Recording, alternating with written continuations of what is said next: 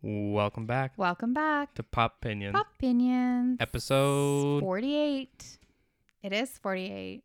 And do we need like a new gimmick now? Because now you just know whatever episode it is. Now, the next episode I might not because we're taking a week off. Yep. So, because I'm going on holidays. Little vacation. Little vacay and cross the country. So, it might throw me off. You never know. I think because it's in my age range right now. I remember it. So by the time we're in the 60s, you're not going to remember? Maybe. We're almost at a year, though. Yeah. Almost at 52. Year and, well, I guess now we'll be behind. Yeah, we will. So Yeah. it'll be like episode 51 Yeah. when it's our 1 year anniversary. I know. We're almost at the half century mark. That's exciting. We should do something special. The three of us should all band back together. We'll think of something. Like Meg, you and I. Yeah. Yeah. Oh, for like the 1 year. Yeah. Just to like kind of like, how's everybody doing? Did we enjoy the year? You know? Probably not. Well, I meant enjoy the year of podcasting. Oh. Yeah. Do you want to add on that too? Yeah. Definitely. Case, how you doing? Well, I'm good because I'm going on holidays. I'm a little nervous, though. I have to say, I'm not a nervous traveler. I love flying. I love being in airports. Like my favorite thing to do. But I think because of what we've been through in the last like year and a half, it is a little nerve wracking. I'm not scared I'm going to get COVID. I'm not scared of that kind of stuff. I'm just scared of like them getting to the airport and them saying like, do you have a COVID test or do you have this or whatever? But I've read everything and it says I don't need it to be in our own country. So I'm like, okay, I should be good. And the fully vaccinated helps. Yeah, I've been fully vaxxed for like a month at least. So I'm good. I'm excited. I haven't seen my best friend in 2 years. You can say hi to Lisa. Hi, Lisa. I know. I'm really excited. I'm really, really excited. So I'm glad I had a busy day today because I feel like if I didn't, I would just be like staring at a clock. Tick tock, tick tock. How are you, Jack? I'm good. I'm having the opposite of a vacation. I know you are. I feel really bad.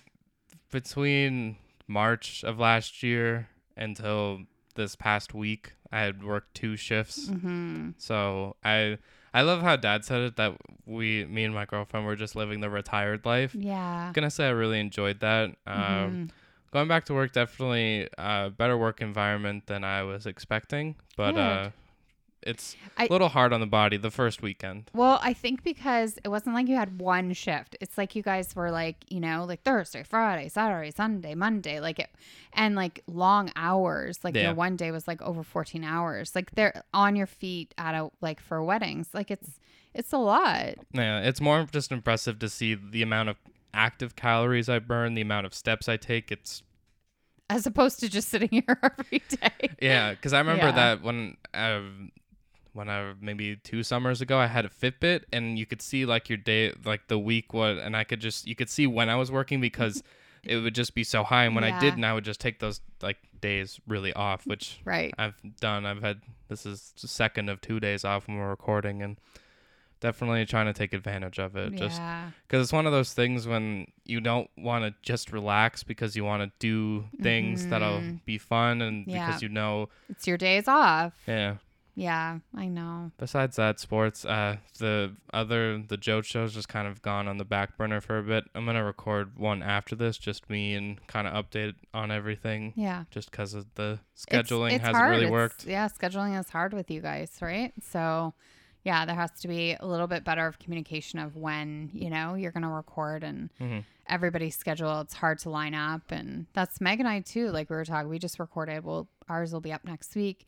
And we haven't recorded in a month, so it was fun to be back together again and that's good. You guys definitely will work for you of just sitting in a room and talking. Like it doesn't have to be like specific topics. Yeah, just sometimes it's hard because her and I understand we can have a conversation, but I don't know if it's interesting to listen to for other people because we kind of talk over each other and we interrupt and we move from topic to topic, but we can keep up because that's our thing. Kind of like the ADD conversation.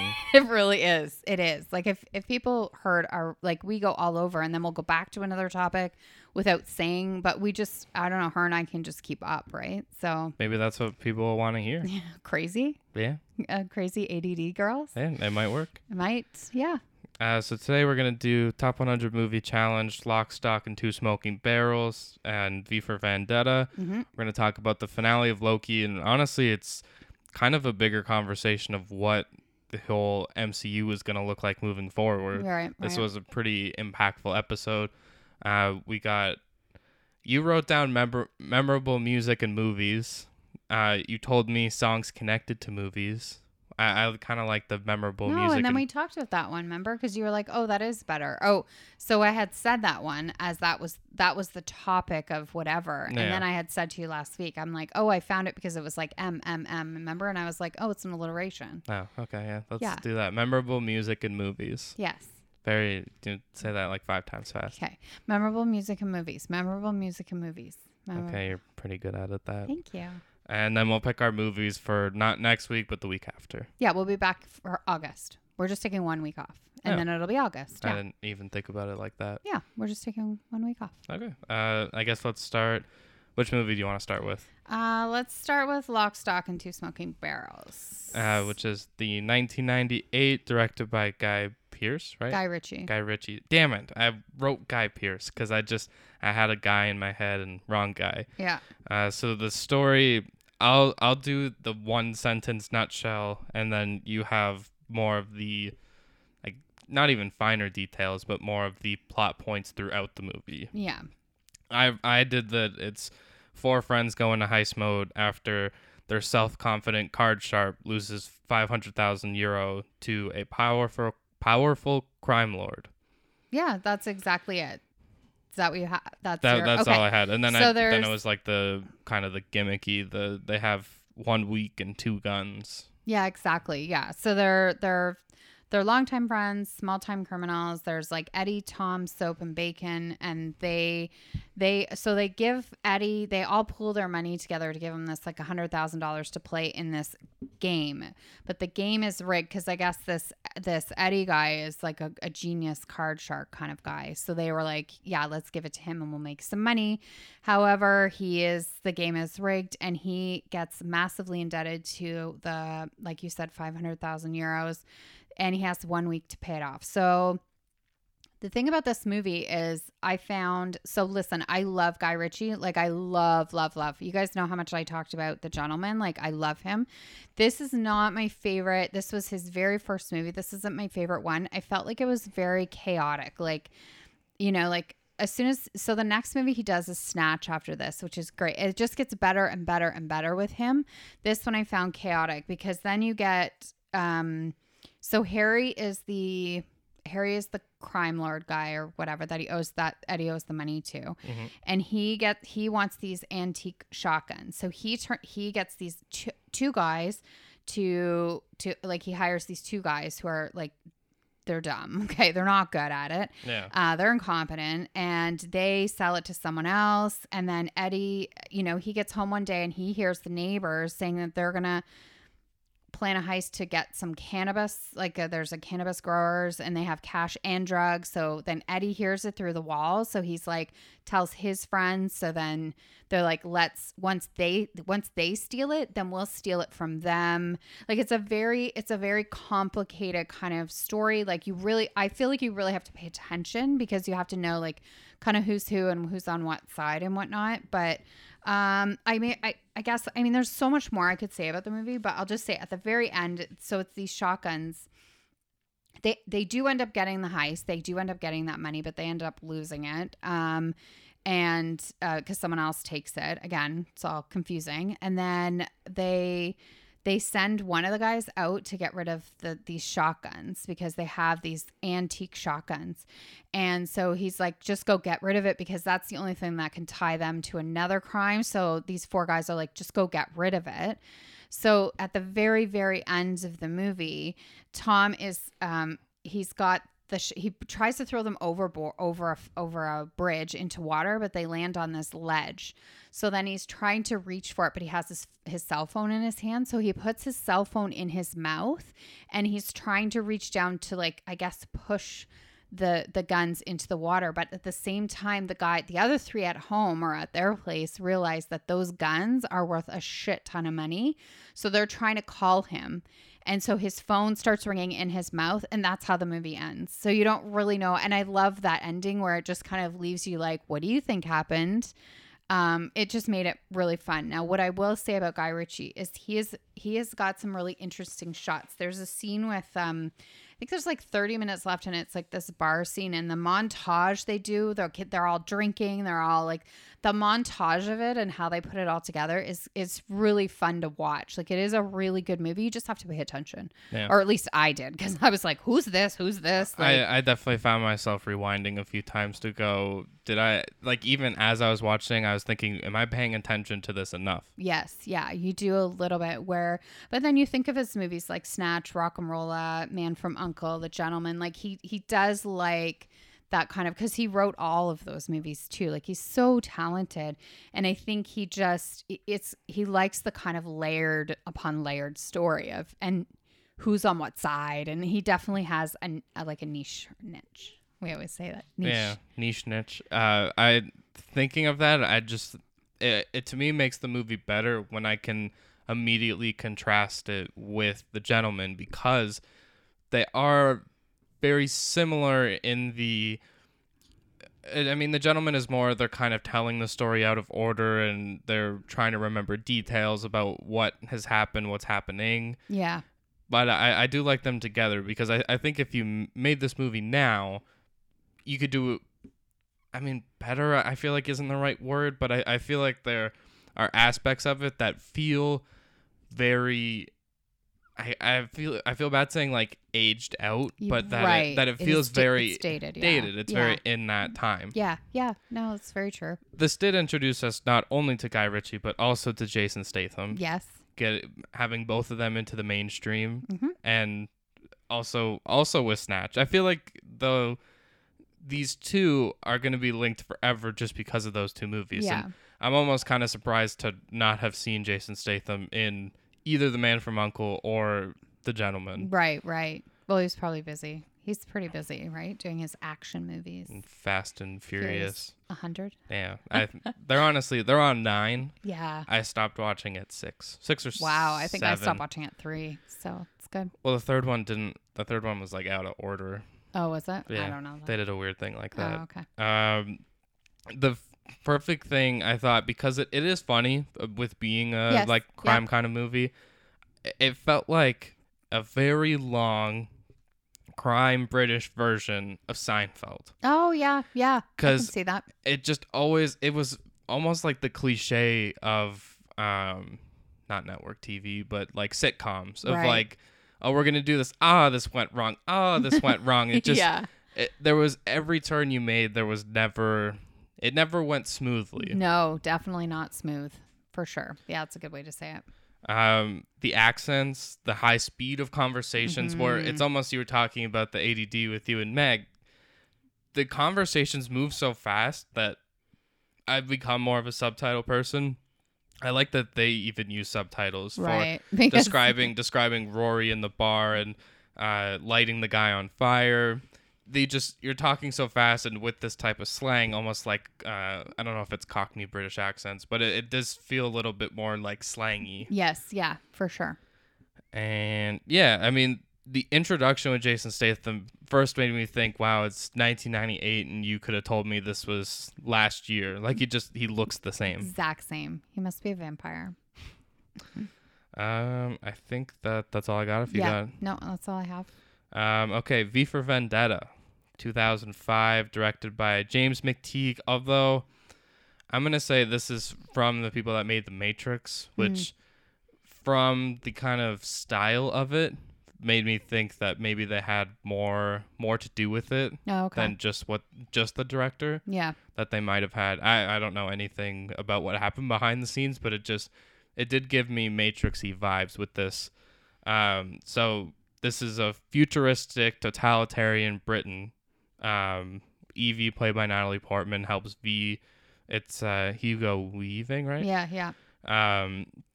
Carry out his terrorist-like actions. His vengeance, yeah. to tear down the government. Yes. It's such a cool concept. So my background with this movie is high school. I've seen it at least twice in high school. That's crazy. It's the first time I've seen it. It's just this like week. And it's such an interesting movie because going into it, you're thinking, especially, I obviously didn't see it when it came out, 2005, or I think might have been 2005, 2006, depending on like, it's weird with those kind of releases because they put them on like film festivals. So when does it really count? Yes, yeah. If you saw it then and you're thinking, okay, they just did 3 Matrix movies, we're going to get action and these like crazy scenes. And there are some of those action scenes, but there's also a deeper like political commentary, maybe even not too much on religion, but like just the control of the government is controlling. What I found fascinating when I was reading up on it after I watched it is this was technically set in the year 2020, and when you're reading about it, it's scary almost how much it was. Just, it had a lot of similarities of what we've actually been through, of like just similar. I don't want to say that, I don't want people to get the wrong idea, but like it's the government against the people, and then V kept saying like government should be scared of people, like people shouldn't be scared of the government and stuff like that. And there was just a few things where I was like, ooh, wow, that's a little crazy, right? Yeah, there were 3 main things for me, which was outlawed art. Yes. And him doing the V's was almost seemed like a bigger deal than it had to be.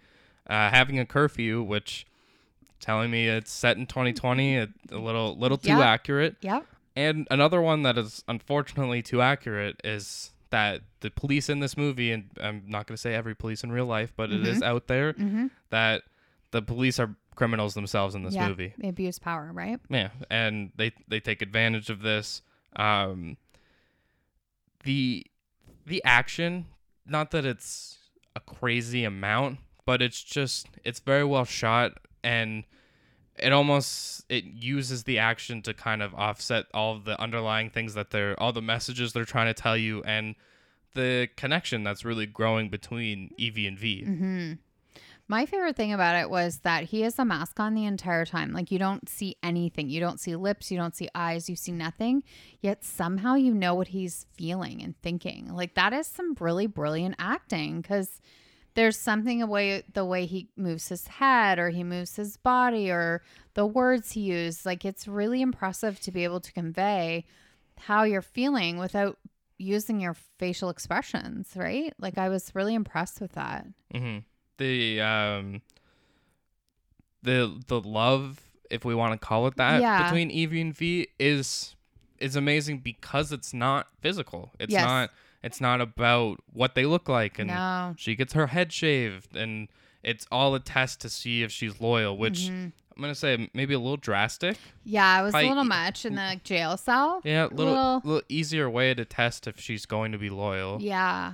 And I heard someone say after, when I was like, because I watched it and I'm like, I want to hear other people if like I'm having the same thoughts. And one of the videos I watched on this, the guy said, this is like if Heath Ledger's Joker was a good guy. Right. Because it is such a good job, because behind the mask, you're right, the movements, everything that Hugo Weaving does is telling the story and is developing this character. Yeah. And it builds these characters so well that when you meet them, you're thinking one thing, and by the time you get to the end, you're thinking, how did we change so much as characters? And how did they change, like, not even just, obviously, Evie and V, you see their development the whole time, but even the police captain or whoever he is, you can kind of see even his mind going, am I on the right side of this? Yeah. Are we really doing what's right? Well, even the last girl that he ends up killing, because he goes on a vengeance for the people that did this to him, because he was part of a genetic like testing or whatever, right? And so even her at the end, she was just kind of like, yeah, you're here to kill me. Like, she was almost okay with it, because I think she realized like what she did was really wrong. And I think she was just like, yeah, like, go ahead. Like, it wasn't a dramatic, like, she wasn't screaming or chasing around the room. She was just kind of like, yeah. It was an acceptance. I've been expecting you kind of thing. Right. I love that it's based off a graphic novel. Yeah. To think about where this stuff kind of comes from, and also I'm pretty sure it's under the DC flag universe. Oh yeah. I could be wrong about that, but I remember just in the credits, Okay. maybe the opening or I don't remember exactly where. Okay. But to build this type of story and build this type of movie from a graphic novel is pretty impressive, especially when we always talk about how descriptive books can be, but graphic novels are such a good balance of you can have good description and you could still have those pictures. Yes. Yeah. Yeah, for sure. Yeah, I mean, for anybody, if you're looking for a bit of a deeper watch, I would call it. Yeah, Where, for sure. I mean, with both of these, with Lock, Stock, you really have to pay attention to the story that's going on, because if you're not paying attention, you're gonna stop and go, who are these two guys? What is this? Yeah. Why are they here? And although they have the neighboring thing to help them, it's still a pretty confusing movie. Yes. And V for Vendetta, you're gonna think it's like, oh, we're taking down the government, or I guess maybe that's not. You're thinking, oh, it's this masked. Like maybe he's the psycho, whereas you're kind of like, oh, like I understand what he's all about now, right? Yeah, he's very well educated and he's well spoken, and he's not a crazy person. He actually stands behind like what he is trying to do, and that's what he really like. The way they're living their life isn't proper, and he's trying to set it straight, and he's trying to get everybody to have the confidence to back him up, kind of thing, right? Not gonna again say the ending, but little Fight Clubby vibes. Yep, definitely.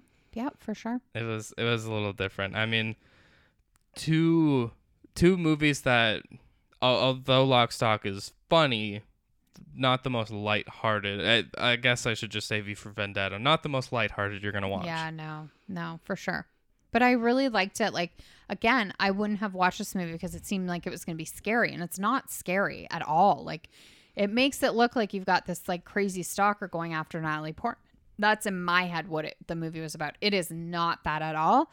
So I'm glad again that I'm being pushed outside of my comfort zone of movies. Like I love that I'm being awakened to all the movies that are out there, right? And she did such a great job. Natalie Portman was excellent in this. So it was good to see her in that role. Right? Yeah, and with her, you could see it was a lot more physical. Yeah.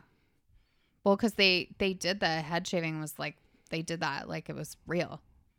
I would cry. Yeah, I don't know many people that. I mean, I wouldn't really care because my hair would grow back in like a week, a day, couple days. Yeah. But yeah, you could see the stress they put on her compared to Hugo Weaving, who is behind the mask. Yeah. I'm glad we didn't have any like corny like, let me see what's under there. Oh like, yeah. No. Yeah. We just never see his face. Let's just say that, guys. Yeah. So we never see it. So even if there's an opportunity, we don't see it. So it's cool, right? Yeah. Are we ready for the low-key finale? Sure. I don't know, man. But yes, you go. I don't know. You know what? I'm just going to say this, and then you can kind of take over. Watching it a second time, way better. I have to say, when I watched it the first time, I didn't really understand what was going on. Like, I was a bit confused, and I didn't really.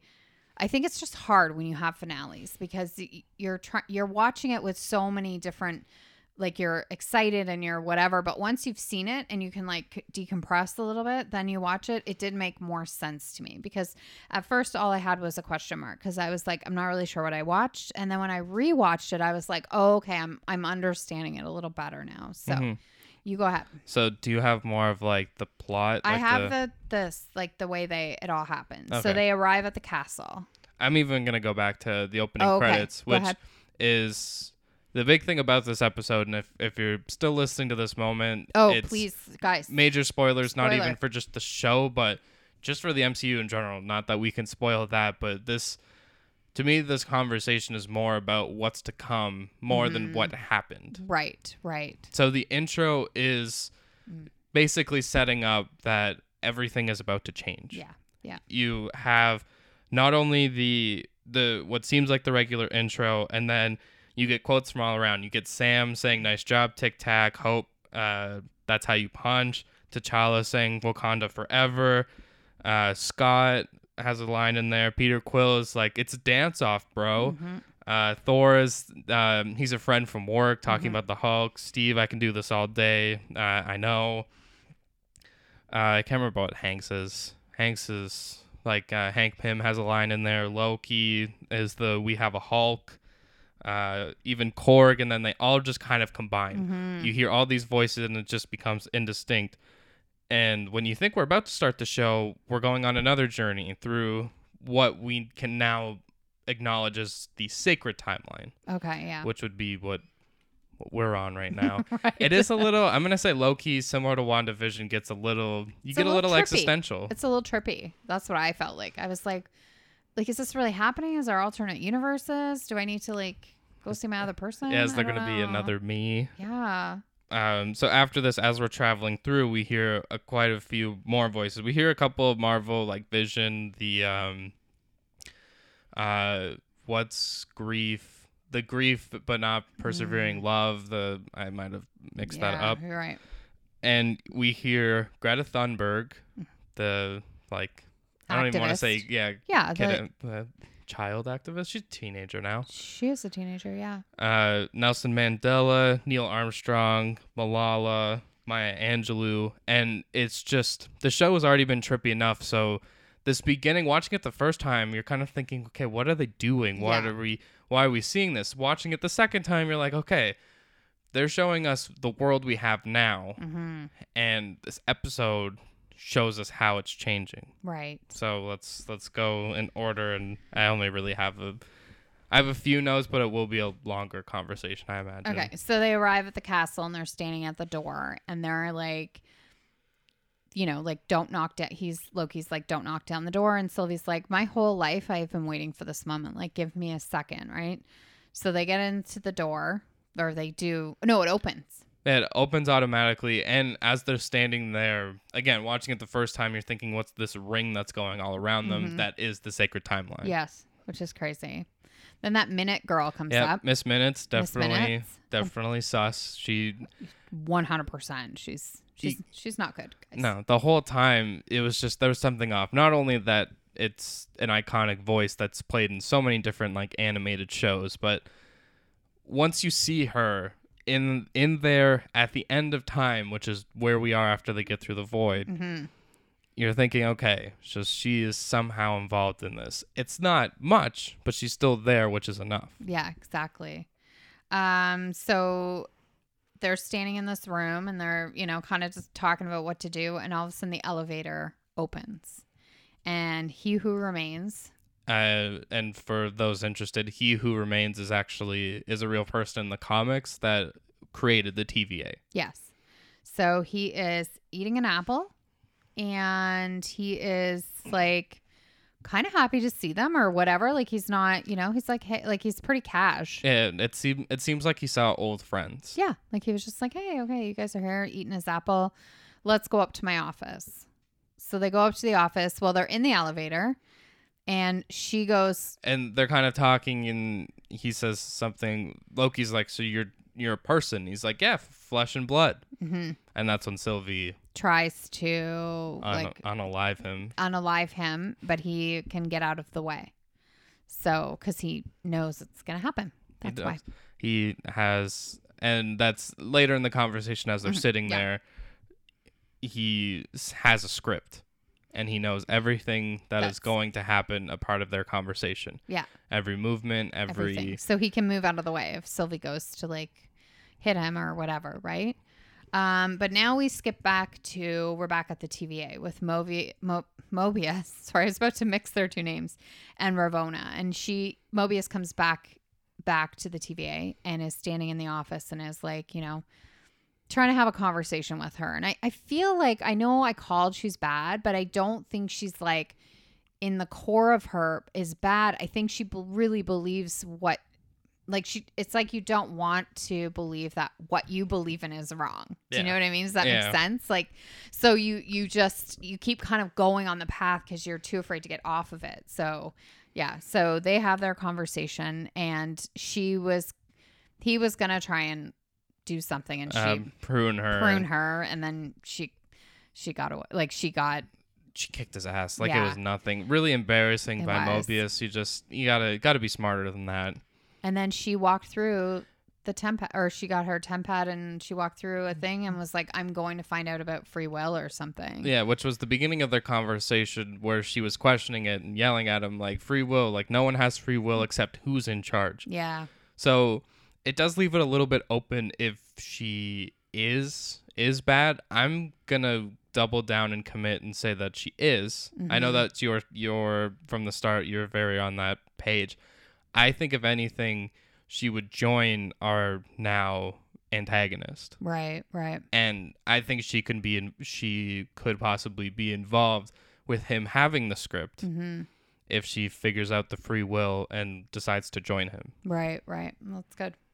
Okay, so then we skip to, it is 2018 and B-15, it's in Fremont, like I think it's like Ohio or something, but at B-15, and she's hiding, B-15's hiding there, and so the TVA people come there, and she's lured them there because she wants them to see Ravonna, which is really not, or yeah, I guess it's Judge, they call her Judge Rhineslayer or whatever. Yeah. So he walks in the room and he sees her, and this Ravonna girl, she doesn't know who this is because this is back in 2018. So this proves that they are kidnapped. Yeah, right. They're all variants of themselves. I think in the back, I did only watch it a couple hours ago. I think her name was Rebecca maybe, but if you watch it again, in the background there is like a diploma with her name, with her actual name on it. I don't know if it's that clear, but it's B-15's chance to show that this is a sham. We're all variants. To get everyone else to understand, because you can't just say it. They're not gonna believe you. They're gonna think you're crazy. So she has to physically show them. So she takes them there to prove that they are variants. So then we skip back over to He Who Remains, and they're in their office, and he starts explaining that that he has paved this way for them to get here. And he explains about the multiverse, and he explains that he's actually from the 31st century, and he explains kind of how it all, which is actually really cool because they did it with like clay almost, or whatever it was, and it kept moving. That was pretty cool. Yeah, I liked that. And a part of it must have, and in a part of one of his speeches, he reveals who a lot of people think is the villain, the big bad, and will be the big bad moving forward, which is Kang the Conqueror. Right. Because he doesn't exclusively say Kang. He does say, I've been given a lot of names, ruler, and he puts a very big emphasis on Conqueror. Right. So we're now seeing Kang the Conqueror, and he's explaining that there's infinite versions of himself, and a lot of them are a lot more evil than him. So he's telling them, you basically have two options. You can take over for me and keep running the timeline and keep it sacred, or you kill me and it's no longer protected and the multiverse opens. Yeah. So then you're opening it up to, like, what did you say? 1 million more of me or something, or 1 million variants of me. And it's the multiversal war. Right. Which he then also explained that how he finished it the first time was using Alioth, the big cloud monster from the previous episode. Right. Yes. How he figured out how to use Alioth to win. Right. Yes. So then Loki and Sylvie are fighting over what to do. And like Sylvie thinks Loki is just, oh, you want to be in charge and whatnot. So they do kiss, but then, it was cute because you think, oh, okay. But it was really just a ploy for her. And she turns around and pushes Loki back to the TVA, right? Was it the TVA? It was back to the TVA again. People are, I'm going to just say, you're still listening, still a mistake, because Loki's walking through and he sees B-15 and Mobius. They're talking. They're like, oh my God, do you see all these branches that have opened? Because we can even see it too, basically outside the window, and they show us the sacred timeline is being branched, even as this conversation is happening. Because also in this conversation, it is pretty funny that he has a script and then there's just a point and he's like, we hit the threshold. What's that? There's no more. I don't know what's going to happen now, right? Like a decision has to be made at this point. And it's so cool because he says it of like, okay, I knew everything until about 7, 8, 9, 10 seconds ago. Yeah. And then it's just this kind of like pause of like, what's going to happen? Because now he doesn't know. It becomes the free will of they get to make those decisions. Yeah. And as Loki gets sent back, sees B-15, Mobius talking, and he's like, and they're saying, how do we fix this? And Loki goes, you can't. We made a big mistake, because he knows when Sylvie pushes him out, all Sylvie wanted to do was to kill this guy. Yeah. And she does. And to her, we don't see Sylvie again, but we think she thinks she succeeded. Yes. And she did what she needed to do. Yeah. And Loki's freaking out. Okay, we can't do it. We made a big mistake. And Mobius turns to him and says, you're an analyst, right? Yeah. What's your name? Like, who are you? No idea who he is. And it's one of those, like, the one I thought of was the Planet of the Apes. When, Okay. I think it's Planet of the Apes. When he realizes he wasn't on a different planet. He was on Earth the whole time because the Statue of Liberty is in front of him. Okay. Never seen it, so I can't help you out here. I But think it's Planet of the Apes. I'm not exactly sure, but it's one of those reveals because they don't know who he is, and she pushed him in. She pushed him out through this, like, the yeah, door, the door with the thing. TEM pad Yeah.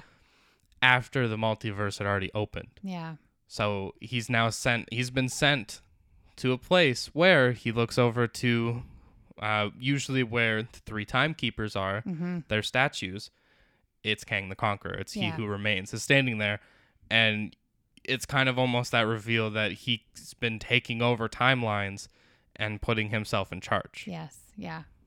When Mobius didn't know who he was, I almost couldn't handle that because they had such a bromance and I was so into it. And then it's so sad. I was like, no, it's your friend. But he didn't know who he was. No. Yeah, that's all I put. He puts, sees Mobius and B-15. They don't know Loki. That's kind of how, that's all I really have for. The only other thing I think a lot of people have kind of tried to clue into is trying to connect WandaVision and Loki. Was there's a moment in their talking, and it's a moment of silence, where there's this rumbling, and if you look in the background, there's this flash of red and yellow.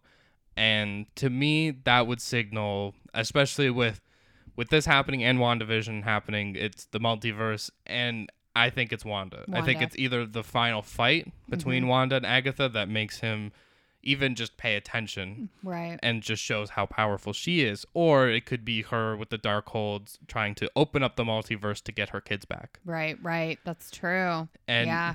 he if you watch it back, there is this like rumbling, and he kind of like looks over his shoulder, and it's one of those, he doesn't know what's going on, but he knows it's something. Right. And this sets up what we're going to see over the next couple of years. Yeah. Because we haven't talked about the What If series yet on here, but it starts It's coming soon. August 11th, and I think they knew what they were doing with timing. They gave us a trailer in the middle of this show because it's opening up the multiverse, and now this animated show that really can have anything. It's T'Challa as Peter Quill, as the Star-Lord. It's what if Peggy Carter is Captain America, but I think it was Captain Carter from the trailer. Yes. But it's opening up all these things. What if Killmonger helps Iron Man? And it's going to be these fascinating stories that can technically be canon because we're in the multiverse now where anything can happen. Yes. Yeah, you have that backing you up of like, remember we opened the multiverse, guys. We can do whatever we want. You can. It opens it up to something special, especially in December. We're getting a new Spider-Man movie, which for the most part, movies don't usually wait until only a couple months before to have any sort of teaser or trailer whatsoever. I think they were waiting for the end of this show. I'm not going to go out and guarantee we're going to see Andrew Garfield, Tobey Maguire, but we know we are seeing villains from the other Spider-Man movies. Right. So they kind of needed that to open up the multiverse to say, okay, Jamie Foxx is Electro, Alfred Molina, the Green Goblin, all of them can come into this movie because we've opened the multiverse. Right. And we can only just hope and pray that we see the other 2 Spider-Men, which I think having all 3 of them together would be incredible. Right. That would be pretty cool. For sure. And then next year, we're going to get Doctor Strange, the Multiverse of Madness, which is being set up as a horror movie, Boy. and it's Sam Raimi, the original Spider-Man director, with Wanda, I imagine, with Spider-Man, and I don't know where Kang the Conqueror is going to pop up, but it's definitely going to be a part of these next few movies. If they can open the multiverse, does that mean that Iron Man or Black Widow or anybody can come back into it? Technically, yes. It would open up, but it would be different versions. Yeah. Okay. Yeah. So it would open it up to have those actors come back in some way. Yeah, I think Scarlett Johansson kind of said she's done, but I feel like, especially with Black Widow, they've kind of wrapped up her story, and I think it's the same way with Iron Man. I don't even think Robert Downey Jr. did the voice for Iron Man in the show. I think they had someone else. Wow, he was like, no, I'm good, thanks. He's made his money, and he's made his impact as Iron Man. Yeah, for sure. We'll see. It's an interesting show, Loki. I found they've all been so different, like WandaVision, and then the Winter Soldier, and then this. Like they just give you a little bit different. This one, Loki, was a little more of a mind thing, and it was a little more slower. And yeah, I think it was just a necessary story of like to open it up for what's to come, right? Yeah, I'm gonna put you on the spot. How would you rank the three? Well, definitely I would say Winter Soldier, Falcon and the Winter Soldier. I just really enjoyed it. I like it. To me, that's such a Marvel thing. I think I do Wanda and then I do Loki third. Oh. Yeah. I really enjoyed Wanda. I thought it was but then the first few episodes of Wanda weren't my favorite, but I think it kind of redeemed itself, and I love Catherine Hahn. Loki, I just found sometimes a little confusing, and I found it a little bit. I loved Owen Wilson and him, but yeah, I would say. How about you? I would go Loki 1, and then Falcon, and then Wanda. Wow. Okay. And I think it's because Wanda, those first few episodes, they just didn't give us the outside world early enough to understand. Yeah, I agree. And I think we're gonna look back at Loki and just think, wow, look at what this is set into motion. Yeah. I think that's kind of unfair for WandaVision, because I think Falcon and the Winter Soldier that's why putting you on the spot, ranking the three, they're so different. WandaVision and Loki are more similar. Yes. Falcon and the Winter Soldier is basically just a movie. It's a Marvel movie. It's just your typical. It's exactly action. The recipe. It's action. It's the bromance of the boys. It's Yeah, and WandaVision and Loki. But they really did throw in a lot of deep, especially Black Lives Matter things. They did. It's not all action, it was more underlying that people then tried to deny. Yes. Which is embarrassing. All right, let's get into our memorable music and movies. Yes. So we said 10, right? 5, 6, 7, 8. Oh, I have 9, but okay. So I'll go first because I have 10. Okay. This is the one. So I said I set rules for myself. This didn't have to be for you. Okay. I tried to do either movie songs that weren't made for the movies or had the same title as the movie. Right. Because I really thought, I'm like, I was thinking 8 Mile because of like Till I Collapse Lose Yourself. Those are both too good for like, not too good. They are both very good. Mm-hmm. The only one that was like, when I thought about it after I wrote it and I set those rules, I'm like, okay, it's kind of, but the My Heart Will Go On for Titanic. Right.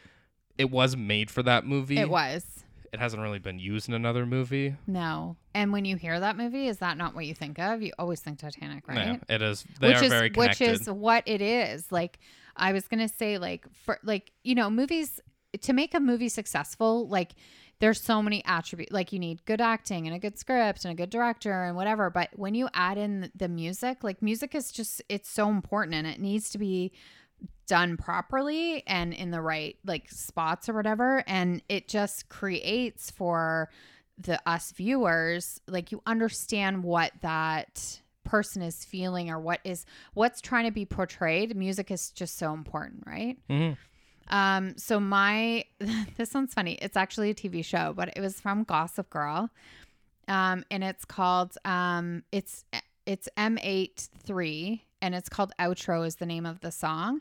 And so Blair, played by Leighton Meester, and Chuck, played by, oh crap, I can't remember his name all of a sudden. Oh, so yeah, I was talking about this with my girlfriend, not the song thing, but I thought Chuck Bass was like the real. Chuck Bass, yeah. Was like Whoever the real plays Chuck Bass, guys, and Blair, they just, I can't believe I can't remember his name. That's so crazy. But they were in a car accident together, and she lost a baby, and then he goes, so then she wakes up and she realizes she lost the baby, and they're like, we don't know if he's gonna make it. And she's in the praying room or whatever, she's praying, and she's like, please, just like, you have my baby, please don't take him. Like, if you keep him here on earth, I will marry she was supposed to marry this prince guy, and she goes, I promise I will marry if you keep him here. And all of a sudden the doors open and this music starts, and there's light, and there's a nurse standing there going, Chuck is asking for you. So she walks down the hallway, and it's like kind of in slow motion with this song playing. It is so powerful.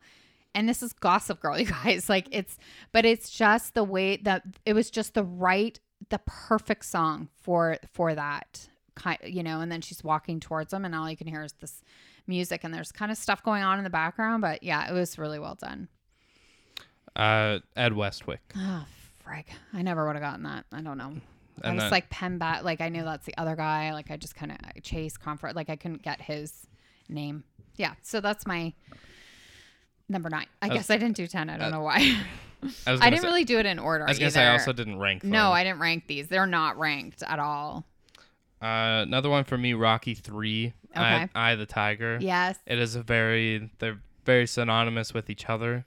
Well, and you hear it, and you want to start like punching things, right? You're just like do do do do, like you're just, and it's like it's a very sports. Yeah, and especially montagey. It's good for stuff like that. Very good for the montage. We love them. We love a good montage. We're all about that. So I have another kind of TV show, but I guess it's not really a TV show. It's like it was a limited series, but it was Big Little Lies. And it's Harvest Moon by Neil Young. And whenever I hear that, I think of Celeste, played by Nicole Kidman, and Perry, played by Alexander Skarsgård, and they're dancing. It's their song. So it's played multiple times actually through that show. And it just reminds me of them. So every time I hear it now, that's what I think of is them. It's funny. I thought you would have said the opening, Oh, the opening song. love the That's opening. the Changes, right? No, that's his name is Michael. I can't pronounce his last name. No, Changes is Bradley, the guy who passed away. Yeah, but isn't that song a part of the opening? show? Yeah, it's part of the show. Sorry, not the opening though. Oh. Yeah. Yeah, I love that. Well, anything, yeah. Charles Bradley. Charles Bradley, I always think of Big Little Lies, and that I saw him in concert. I was gonna say it's also the opening to Big Mouth. That's how I know it. yeah. 'Cause I remember you played that song and you're like, oh, Big Little Lies, and I'm like, that is not what I think of. Oh, I wonder see? what Meg would think of. We should play that song we and tell her should, what. because she watches both the shows. Yeah. Another one, Gangster's Paradise by Coolio, Okay. Dangerous Minds, and it's such a weird because it's this like the teacher helping the inner city kids, and It's it's Michelle Pfeiffer, right? yeah, and it's the like Gangster's Paradise for that movie. Right. It doesn't make sense. Like when you just think about it logically, but then you put it together and it just kind of works. Right. And what's the scene? Do you remember or no? Is it? I remember it from the trailer. I don't yeah. remember if I'm sure it was part of the movie. Yeah. I have to give a shout out to my Almost Famous in the famous bus scene when they're all mad at each other and Tiny Dancer by Elton John comes on. And they're all mad at each other, and then that song comes on, and they all just slowly start singing it, and then all of a sudden everything's fine. And that is a perfect example of music will make everything better. It's fine. Just play a good tune that everyone can sing along to. Yeah. Right? Another one for me, Space Jam, which haven't seen Space Jam 2 yet, but I Believe I Can Fly is the moment when Michael Jordan's retired and he's with the Looney Tunes and he gets his like North Carolina shorts, which they do it in the movie, like he has to wear his North Carolina shorts under his like actual shorts, which actually happened in real life. Oh, okay. And he's going again montagey. Love He's draining shots, he's dunking, and Yes. it's just I can believe I can fly. And it's one of those moments. They do it also at the beginning of the movie when he's a kid, and it leads into the opening montage of the movie. But it's used twice, and it just works perfectly both times. Yeah, that's fun. So I also did the song You're So Vain by Carly Simon in the movie How to Lose a Guy in 10 Days. So at the end, when they both realize that they've been kind of playing each other, which is Kate Hudson and Matthew McConaughey, that song comes on and they start singing to each other, but like angrily, and they start adding in other words like you knew what you were doing, and then you're so vain, and then they, you know, she's singing and then they're talking kind of in between. So every time I hear that, I think of it. Such a great scene. Like it's really funny, and it's so it's mine. Another maybe not so funny one, but a movie we watched a few weeks ago. It's a song that I hear a lot, but I only think of it with this movie. And it's Jared Leto sitting down in a chair. It's good old Christian Bale putting on his not a suit, but basically like a rain like poncho. Yep. And it's Huey Lewis in the News. Yep. It's Hip to Be Square. Hip to Be Square. And it's just such a gruesome because he puts an axe into his head. Mm-hmm. But it's a charming scene because you can see him setting up to do this. Yep. But he's just talking to him, and I know it's another point in the movie where I think he's talking about, not Tom Petty, but he plays with the two girls. Oh, Phil Collins. Or it's or Genesis. It's either, it doesn't matter. Same, but. And he's monologuing through these songs, and I can never hear that song and not think about that scene. Yeah. Yeah, that's a good one. Did you happen to do Shrek? No. Okay. So I did I'm a Believer by Smash Mouth, because every time I hear the song, I think of Shrek, and Meg made me put it on my list because she was like, how would you never put that, like that movie? That's exactly what you think of when you hear I'm a believer. Yeah. I was going to say Shrek is a good one, because then when you said Shrek, I was thinking the Leonard Cohen Hallelujah. Oh, there's so many. Yeah. Even the beginning of the second one, when the spoiler for Shrek 2, when the dad dies, right? They play a song, and I think it's John Lennon. It's either John Lennon or the Beatles. But okay, yeah. There's a lot of good songs. We said they must have had a huge budget for Shrek because the music is incredible. Like it's so many good hit after hit, right? Mm-hmm. I'm not gonna say I'm surprised I didn't hear this one from you yet, but Saturday Night Fever. Mm-hmm. And Staying Alive. Yeah, I know. That's totally when he's walking down the street in his white suit. Yeah, and just he's don't do it. We'll get in trouble. I think it's only. I think that is like a certain amount of time. I think it's like if you're under 5 seconds, you're good. Okay. I think we're good. I think we're good, and we're really great singers. So they might think we're actually the Bee Gees, right? So I'm gonna go with another one of my big favorites is Garden State, and I think I've talked about the scene before, but it's the fireplace scene where Natalie Portman and Zach Braff are having this like really in-depth conversation, and then she kind of goes like, do you want to see me tap dance? And they pull out, and as they pull out, the song called Fair by Remy Zero starts playing, and they pull right out until it's like, you know, like they were right up close to them, and then they start pulling out with this song. And it was just such a great choice for a music part or a music to be put there. And that song is, it's beautiful. I don't know many people out there that don't love a homoerotic volleyball scene, but if you throw Take My Breath Away with that, right, while these dudes are just shirtless playing volleyball and they're high-fiving and just, it's such a... Yep. Montage. It is. Well, it's definitely it's a little montage-y. I don't know. It kind of is, because when I think montage, I think of like different scenes, but it is a little montagey in the same like volleyball scene, right? Yeah. Take My Breath Away. Great choice for nice Top Gun volleyball. Are you going to see the new Top Gun? Yeah. Yeah, you like Miles Teller, right? I do, and I'm not against Tom Cruise. No, I know, but I'm just saying like he's doing the next one. Okay, Breakfast Club, the ending of Breakfast Club. How do you not hear? Hey. Don't You Forget About Me by Simple Minds. I mean, I don't know how you would ever hear that song and not think of the ending of that with Judd Nelson like throwing his arm up in the air, and just like it's that movie, right? It's that type of movie. I was also going to do the Ferris Bueller Twist and Shout is another one, because when he's on the float and he's doing his little thing, like whenever I hear that song, I think of that scene in that movie too. So this is one of those things we could always pick back in another time and probably pick 10 other movies and songs. Totally. I love this. I can't believe we haven't done it yet. Like, I mean, my gosh, we're like 48 episodes in.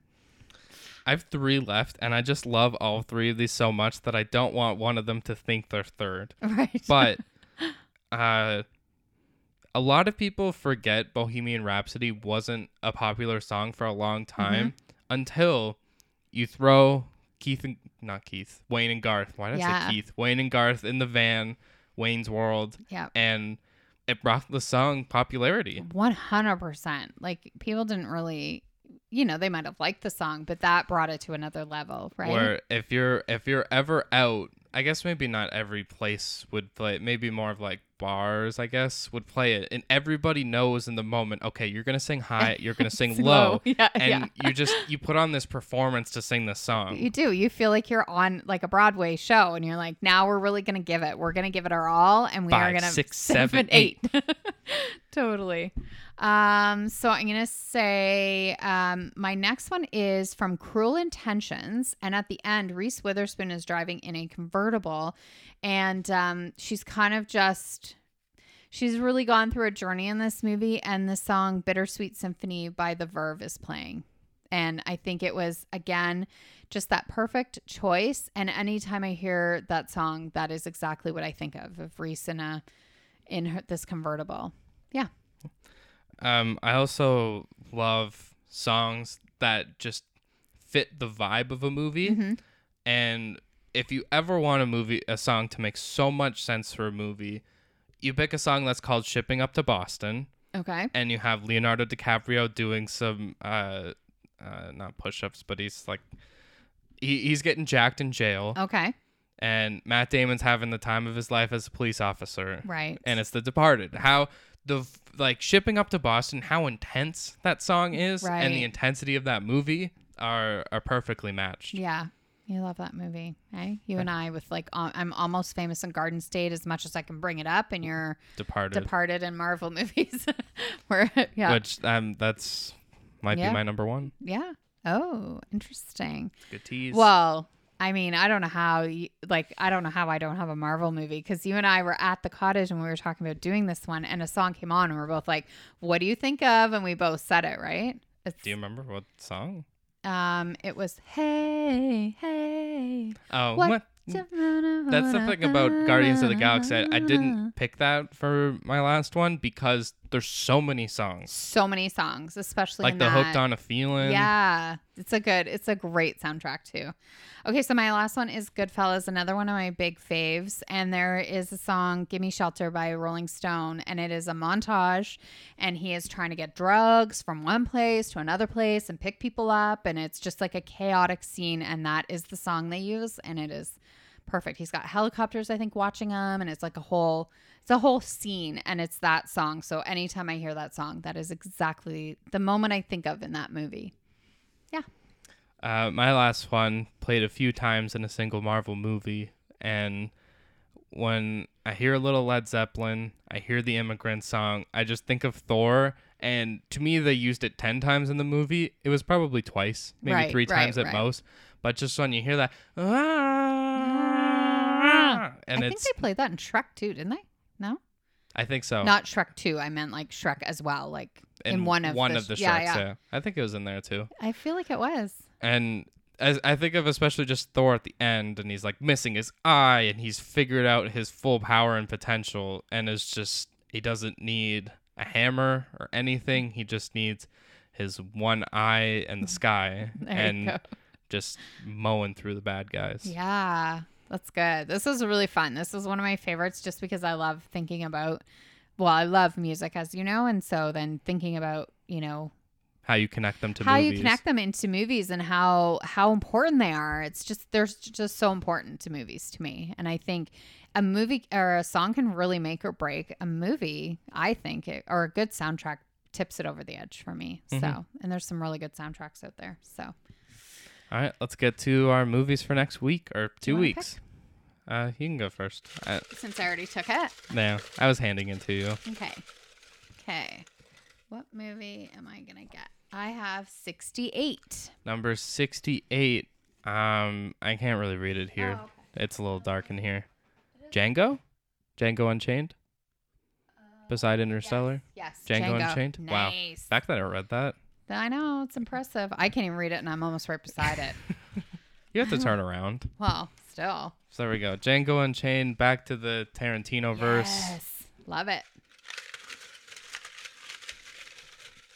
Did you get it? Is it mixed? I've mixed it. Okay. Oh, this is a first, and it's Okay. only one time it can be a first. Okay. Number 1, Nice. The Shawshank Redemption. Oh, wow. Good week, eh? Good week, couple. Well, I feel like do you call Django a classic? You call Shawshank a classic. I feel like it's like a age thing that you can call a movie classic. Oh, okay. Or maybe Do like you an think that's instant what it is? classic? Yeah, I don't know what I would say. I would just say, Like, would you call Django a classic movie? well, I wouldn't, no, but I would say it's a great movie and I'm excited to watch it again. I've seen it 100 times. So, well, not 100 guys, being a little dramatic, but So yeah, when we come back from our little vacation, Django Unchained, Shawshank Redemption. yeah. I'm Okay. excited. Got anything else? I've got nothing else. All right. And besides that, we'll see you next time. Bye.